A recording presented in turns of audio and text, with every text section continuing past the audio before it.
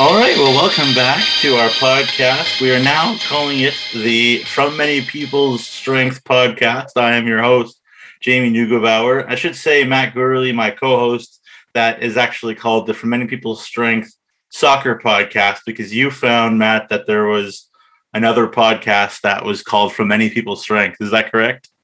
I believe so. I probably can't verify that they're still podcasting, but I did try and search that out and thought, well, we can call it the soccer podcast. Hopefully no one gets confused. Yeah, hopefully not. But, if it's us, then it's the soccer one. If it's not us, it's not the soccer one. So there you go. Pretty simple. Cool. Well, that being said, Matt and I guess I'll speak for myself in that I'm still recovering from last night as Canada opened its World Cup qualifying octagon round against Honduras in Toronto. And first of all, Matt, on a scale of 1 to 10, how much fun did you have last night? I mean, that's a tough question to answer. It was great to see people. It's great to see the fans again. It was great to be back in BMO for the first time since the win over the U.S. in the Nations League. That is my fifth time seeing Canada play Honduras in Canada in the World Cup qualifier. Every Canadian national team match is fun. It's great. I love going. Every time we play Honduras, it's like being kicked in the testicles. So, it was like a 6-7. It was a fun night out. I had a good time.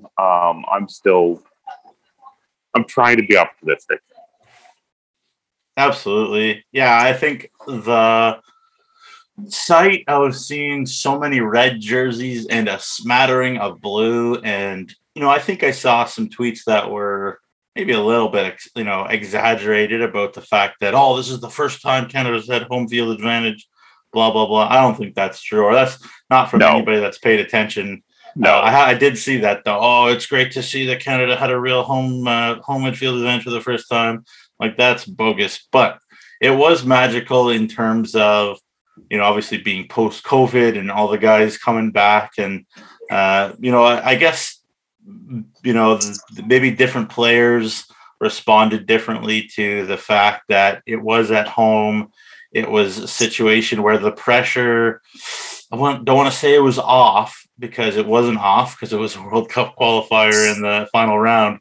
But the way that they started the game last night, Matt, made me think, and John Herdman said in his post-game presser that they maybe thought it would be a little bit easier, that maybe it was going to be a thing where they could dip their toes into the water and it would work out fine.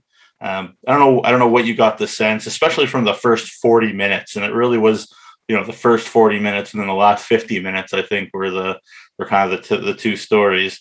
Would you agree with that assessment? Yeah, somewhat. I think something that, we talked about this a week ago, but there's a sense that we were hanging with close to first choice Mexico. We've beaten the U.S. We played the U.S. really close in the Gold Cup.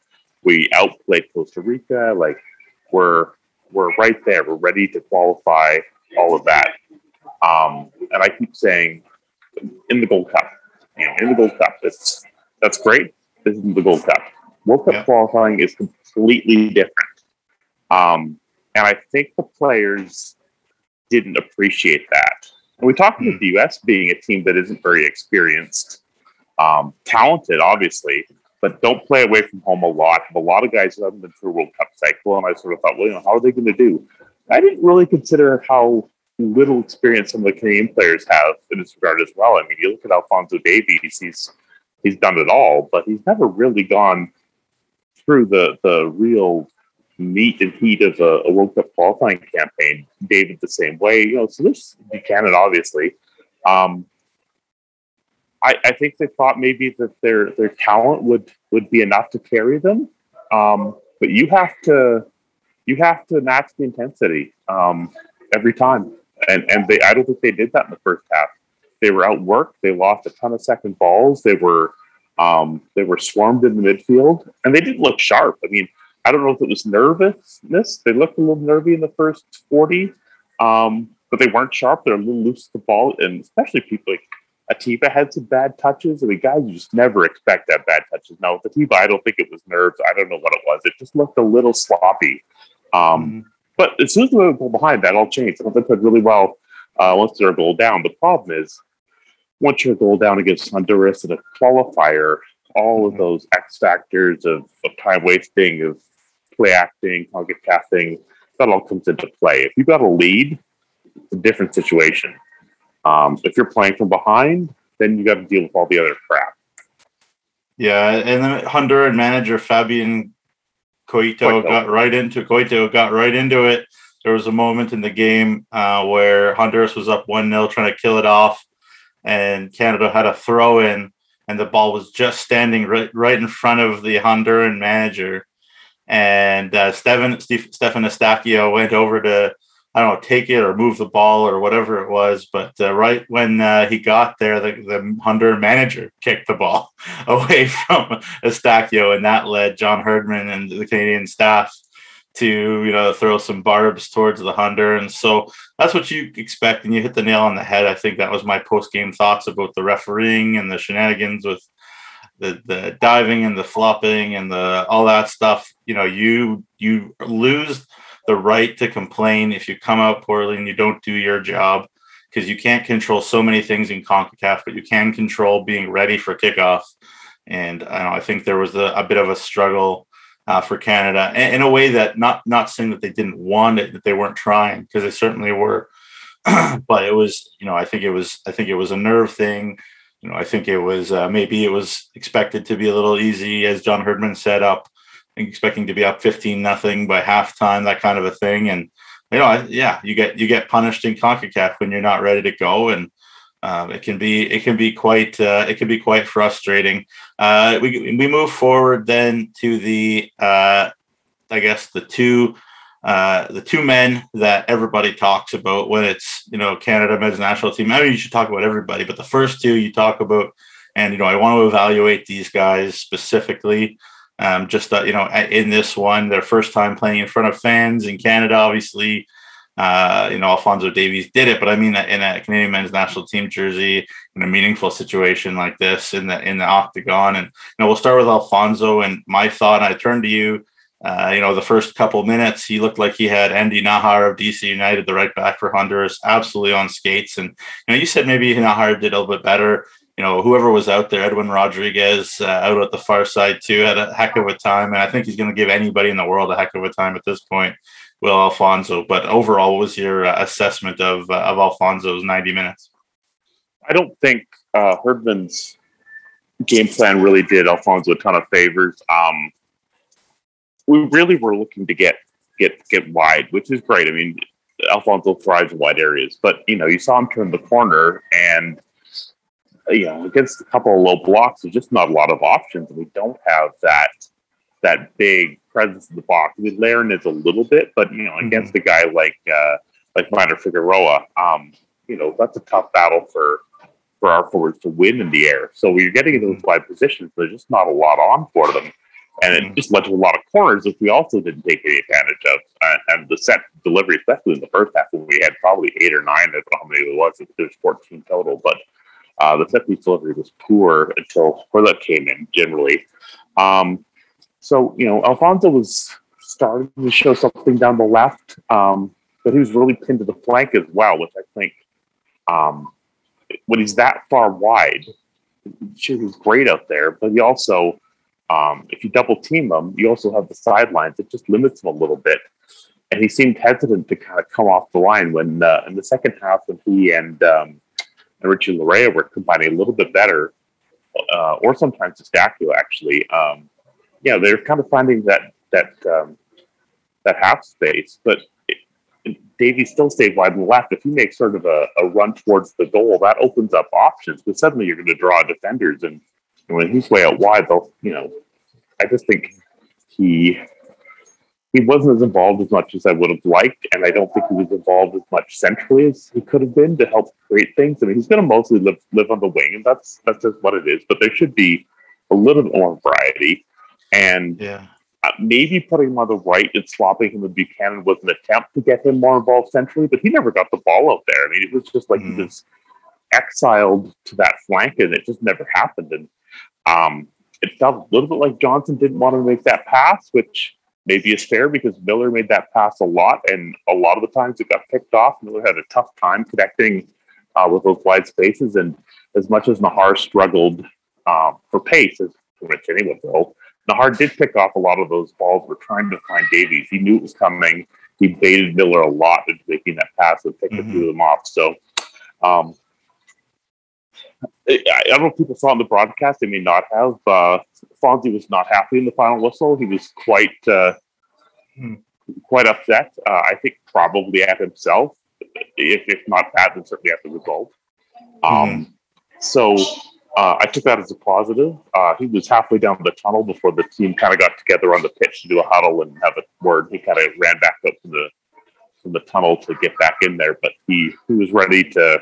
At the final whistle, he was ready to be in the change room. So he was not well pleased. So, young guy still, we kind of forget because all he's achieved, and there's still lots for him to learn. And as we say, this is new. I think you have a Champions League medal, and you've done it on the biggest stage, and you've torched guys from Barcelona in a Champions League match, and you've done all these things.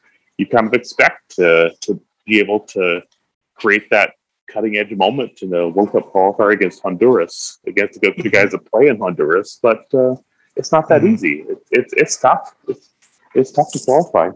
Yeah, well, I think that's a great point. I think the concept of Alphonso Davies putting a lot of pressure on his own back to will this team to get to where it goes. He stood up in front of the world on that FIFA press conference and said, I'm Alphonso Davies and I want to take Canada to the World Cup. And I'm like, man, you are 18 or 19 or whatever. And, kudos, big time kudos. He's never shied away. And I don't believe it for a second. It's a thing where it's because he doesn't care or anything like that. He cares a lot. But, I think you're right. I think he needed to change things up a little bit. Maybe instead of trying to cut it back every single time. And, clearly he is looking for Jonathan David. Clearly he's looking for Kyle Larin.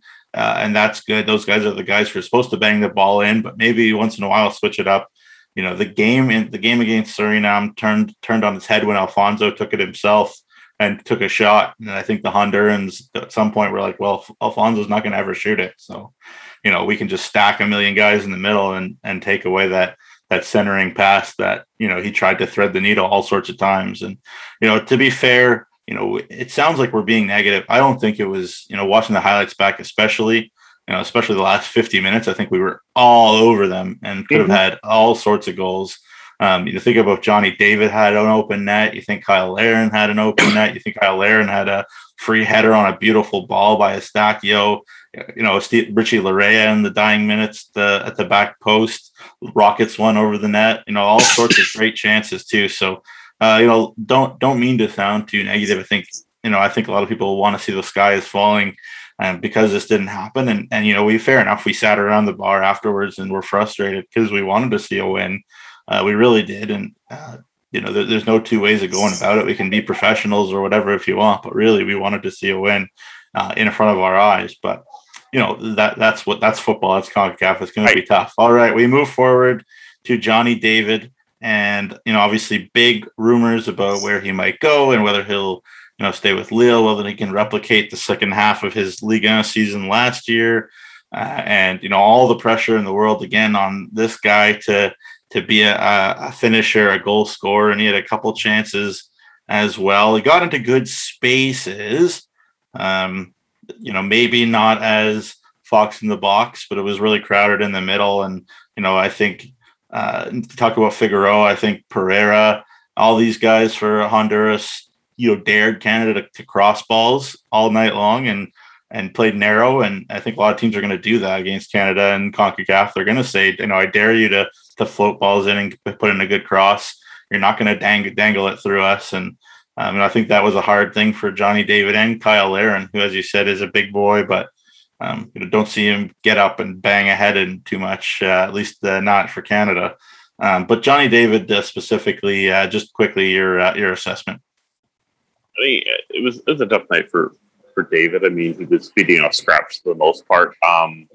he had that chance right after Honduras scored in the first half, and I think you'd love for him to score there, but he was at a not great angle, and he got a pretty good shot away. It was a pretty good save by Lopez. If it was maybe an inch or two higher, he might have just got under the bar and into the top corner from short side, I think, on a tight angle. But he hit that well. That's a pretty good shot from a tight angle, and he made Lopez make a good save. That one that fell to him late, though, I mean, I just didn't get around on it. There was space on the right hand side of the goal, and if he latches onto that, and he scores goals like that. We've seen it do it for Canada and for Lille, where it just kind of falls to him and bang, it's in the net. So that's a tough one. I mean, you'd love that to go in, and what sounds, like you said, it sounds negative a little bit, but at the same time, it was a big match last night, and that's a big moment in a big match. And as we talked about going to the World Cup, you need results. I mean, you look at Mexico, and Henry Martin pops up and heads a goal in, and just Blake almost got a piece of it. He almost saved it, but it's just labeled to the top corner. And 90th minute. That's why Mexico goes to the World Cup. The U.S. scores goals like that all the time. It's close, it's nervy, whatever. They get a chance late, and it's in, and they win. That's how you go to the World Cup, and that's what we need these guys to do. And it's a high threshold of expectations, but I think we need those to be realized if we expect to actually qualify. Yeah, and you make a great point again about the Americans and the Mexicans, and the American media was just over the moon about the Gold Cup, and obviously they won, so fair enough. But it was ugly, but they found a way to win, and the margins at international level are teeny, tiny. And they've been doing that for 20 years, where they nick a goal at home when it's been tight, and they get a goal on the road. I mean, the number of times those guys have found a way to win games with been really close. Yeah. It looks like it's like, wow, they qualified easily. Like, they did not qualify easily. They scored 3 goals in the last 5 or 10 minutes of matches to give them an extra, 6, 7, 8 points, and that's why we get it easily. So that's why those teams have been the elite teams. They believe they're going to win, and they do it.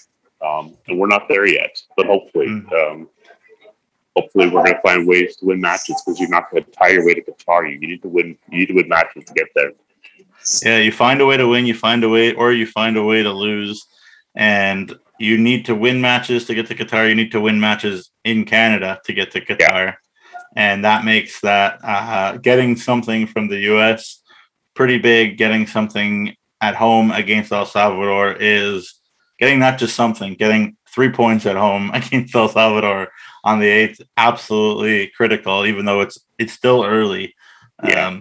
They have to win at home against El Salvador. That's just the way it goes. But how much what's the word? How much confidence, how much encouragement did you get from the way that they responded from getting sucker punched? Because after Alexander Lopez put it into the bottom right corner from the penalty spot after what was definitely a penalty on Tejan Buchanan. There's no question in my mind that was a penalty that should have been called for Honduras. And Lopez put it home, bottom right corner on Borjan in the 40th, and then he promptly goes off with a hamstring injury. But from that moment, Lopez lies on the ground. Canadians have a huddle. From that moment, it feels like it was absolutely one-way traffic. So, obviously you need to find a way to win. Absolutely. But how encouraged are you from the fact that this team took a sucker punch, got up off the mat, and even though they didn't find a way to win, they found a way to get a tie, and Kyle Aaron put a penalty in. What's that confidence level like for you ahead of these next 2 games? Well, I'll tell you my thought process in the stands watching it was, I mean, I was already, we were having the look with people around us, sort of talking briefly, just started going, this isn't going well. As the first half's unfolding, this is, a really undermanned Honduras, being honest. No Lozano, no Kyoto, no Elise. And they're playing very well, and they're looking dangerous on the counter, missing their 3 best attacking players. So then they score, and I was certain. I mean, I was not. There was people I think that were thinking this was, we're going. This is happening. I was like, this is going to be a war for 14 rounds here. Mm-hmm. But as I said, I've been in the stands for so many matches like this. I saw them blow a 1-0 lead in Montreal. I saw them score in the 82nd or 83rd minute in Edmonton, and then give up a phony penalty and then get a goal disallowed for no reason. I've just seen this happen so many times. And so it's just like, here we go again. And then there was that little huddle, and Borjan started to whip the crowd up. And I just thought, well, why is here we go again? This is an entirely different group. Yeah. It's a group that believes in themselves. It's a group that can score above all. That's always been our struggle. So I thought, why can't we come back? We 50 minutes. And I thought, if we come back and win this match, that's a statement beyond all statements. We are down at home against Honduras, the team that kills us all the time. And here we go. Let's change history and say this is not this team. So if we had come back and won this match, I would be saying this is a new Canada. We are made of sterner stuff. We aren't going to fold, ... We didn't do it, but we played well enough to. So I'm kind of in that between space where I'm very happy with the way they played once they went a goal down, which is a horrible caveat to say because they need to play well and not go a goal down. But the performance for 50 minutes was very encouraging. It was good enough. If we play like that for 13 more matches, I think there's a strong chance we can qualify. Hopefully even get better than that potentially. Yeah, but just not getting the job done last night doesn't make me incredibly optimistic. Like it just puts that qualifier and that damper and everything, the performance and everything else. Mm-hmm. Yeah, I mean, man, I hate the you got to walk before you got to run sort of thing. But I think this team is too good to walk. So, I'm with you. The Gareth Wheelers of the world are going to give them a pass.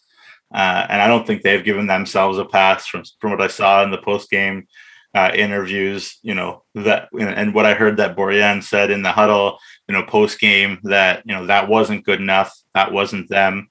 And you take some positives, but you don't shy away from the fact that they need to be better just from the beginning. And there you have it. So, we move forward to the fact that, we talked about the performance, just quickly, as I said, Kyle Larin takes advantage of another clear penalty in the 66th that, Junior Hoylett, who came on and was magnificent, drew on a nice little 1-2. I believe it was Larea that he and Larea went back 1-2, and then Hoylett was decked and Larin banged it in, and we've kind of gone through the performance enough, so we'll move on from there. But just so we were wondering what happened with the Larin goal. It was banged right down the middle too, and I was like, oh no, I can't watch. It's Kyle Larin, but he found a way. So big time kudos. But performance we talked about. The result in the big picture is not great, as we said, that they only tied. But if you look at the scores outside, from my perspective, and tell me if you agree, Matt, everything else went perfect. Yeah, that was the other silver lining last night. I mean, I hope the silver lining is that we learned a lot and understand more of what it's going to take. But as we were watching some of the other matches, I thought, okay, 2 0-0 draws is excellent, particularly the U.S. dropping points in El Salvador, because I do think that's a place some teams will find a result, especially if El Salvador falls off the pace a little bit, the atmosphere gets a little bit less intense. But I didn't, Jamaica not stealing a point understaffed in Mexico was great too, because I thought it looked like that was going to happen. And you don't want to concede anything, but I think we all accept that it's very, very likely that Mexico will qualify. And so, anyone who can take a point in Mexico is stealing a point that most teams won't get, I have to assume. So, happy enough Jamaica didn't get that extra point, and that suits me fine. So, if they can get a result in Nashville, and you finish with 5 points, that's not a bad start. It's not great, but it's not bad. If it's 4 points, it's not great, but it's not a disaster. Anything less than 4 in my mind is we're already in trouble, early as it is. Because that is the one nice thing about, you think about previous times where you drop that home point against Honduras, you're thinking, well, now we need something in Honduras because that's just the math of it, because there's only 6 matches.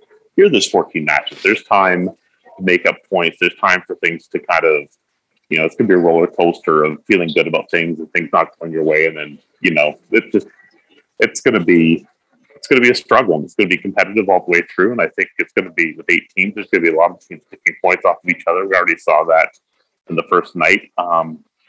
People I've talked to and heard from felt that the Canada-Honduras match was probably the best played of the 4 matches. The teams both looked probably the sharpest collectively. Then, I haven't had a chance to watch all the other matches. I hear the U.S. El Salvador match was nothing to write home about. Sounds like Panama played decently but couldn't score. Mexico wasn't great, but Jamaica put in a good shift and almost pulled something off. So, performance-wise, we probably played fairly well yesterday comparatively to other teams. So we'll see what that means on Sunday. Yeah, so we move forward to Sunday, and you talk about that American squad. It was a mix of A-team guys and, resting a few guys, I think, also for Canada. I think they're the center back pairing of Tim Ream and Miles Robinson might not be what Greg Berhalter goes for the USA against Canada. Walker Zimmerman, Anthony Brooks, or Jonathan Brooks, Mark McKenzie, James Sands, all these guys on the bench, and only brought on, Anthony Robinson later. So, I think we'll see a different look at the back for the Americans, other than, obviously Dest is going to play every game as much as possible, I think, at left back for the States. But, McKinney in, Adams in, Sargent in, Reyna in, no Pulisic still, as far as we know. It doesn't look like he'll be able to play at all.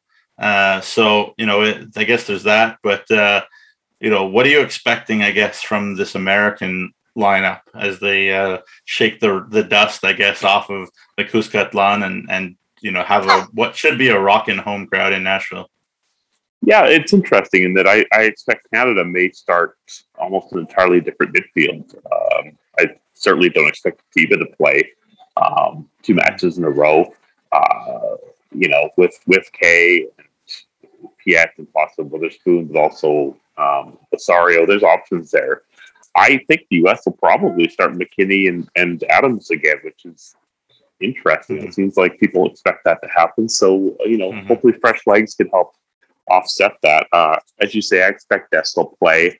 I'm sure Brooks will play as well, whether or not they pair him with Miles Robinson, who's played really well, or if they do bring Walker Zimmerman in. It's tough to say. I do think they'll play someone else left back, whether that's Bell or Anthony Robinson. I guess we'll see. But I think Dest will go probably on the right. I think he's more comfortable there. But sounds like he didn't play very well last night. I'm curious if they start Sargent again. It's got to be tempting to start Pepe, inexperienced as he is. He certainly is in form. Yeah. I think Sebastian Lletget probably comes in as well, depending on what happens with Pulisic. Even if Pulisic can play, you might still see Lletget. If Pulisic can't go, then maybe you see Aronson or De La Fuente. But I think Reyna will play. But it's interesting. I mean, we're assuming a lot about what Canada might do, but I think to go back a little bit, I think Fabian Coito deserves a ton of credit for how he had Honduras lined up, and I thought he did a really good job in managing minutes and getting them set up and everything else.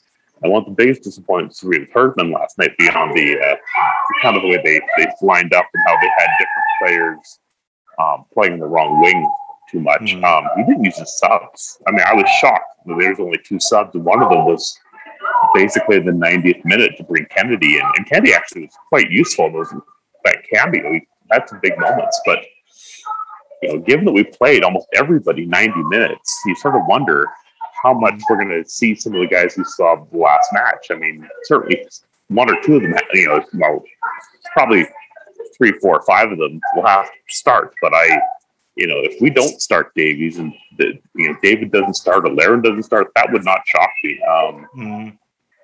I just think we're gonna see Kennedy, obviously, and I think Atakubi probably starts, and I think we will see Osorio and Kay and Piet, possibly Witherspoon. You're gonna see those kinds of guys, and probably Hoylett and or Buchanan. I guess we'll see, but I do think it'll be a very changed midfield at the very least. Yeah, I mean, certainly, you don't bring, David Witherspoon across the ocean for him to not play. I think there's that, element to it. Liam Fraser has that confidence, that experience of playing extremely well in Toronto against the States in the Nations League. Again, what do you take from that? I don't know. I think Stefan Eustáquio might be a guy that sticks. He seems like a very durable guy. Played a lot for Paco de Ferreira in Portugal, and it looks like he played a ton at the Gold Cup. Looks like he's a guy that they like having in there, and obviously he and Kay formed a nice partnership. Yeah. So it'd be interesting. Obviously, I think this game against Honduras, the fact they didn't get 3 points might change a couple of thoughts. Tajon Buchanan only played 45 minutes. He gave up the penalty, and other than one ball in, he was invisible. I wonder if he was hurt at some point too. But his ankle was pretty heavily taped, which was noticeable after the match. So I don't know if that's an existing knock or if he got a knock, but he did not have a great night.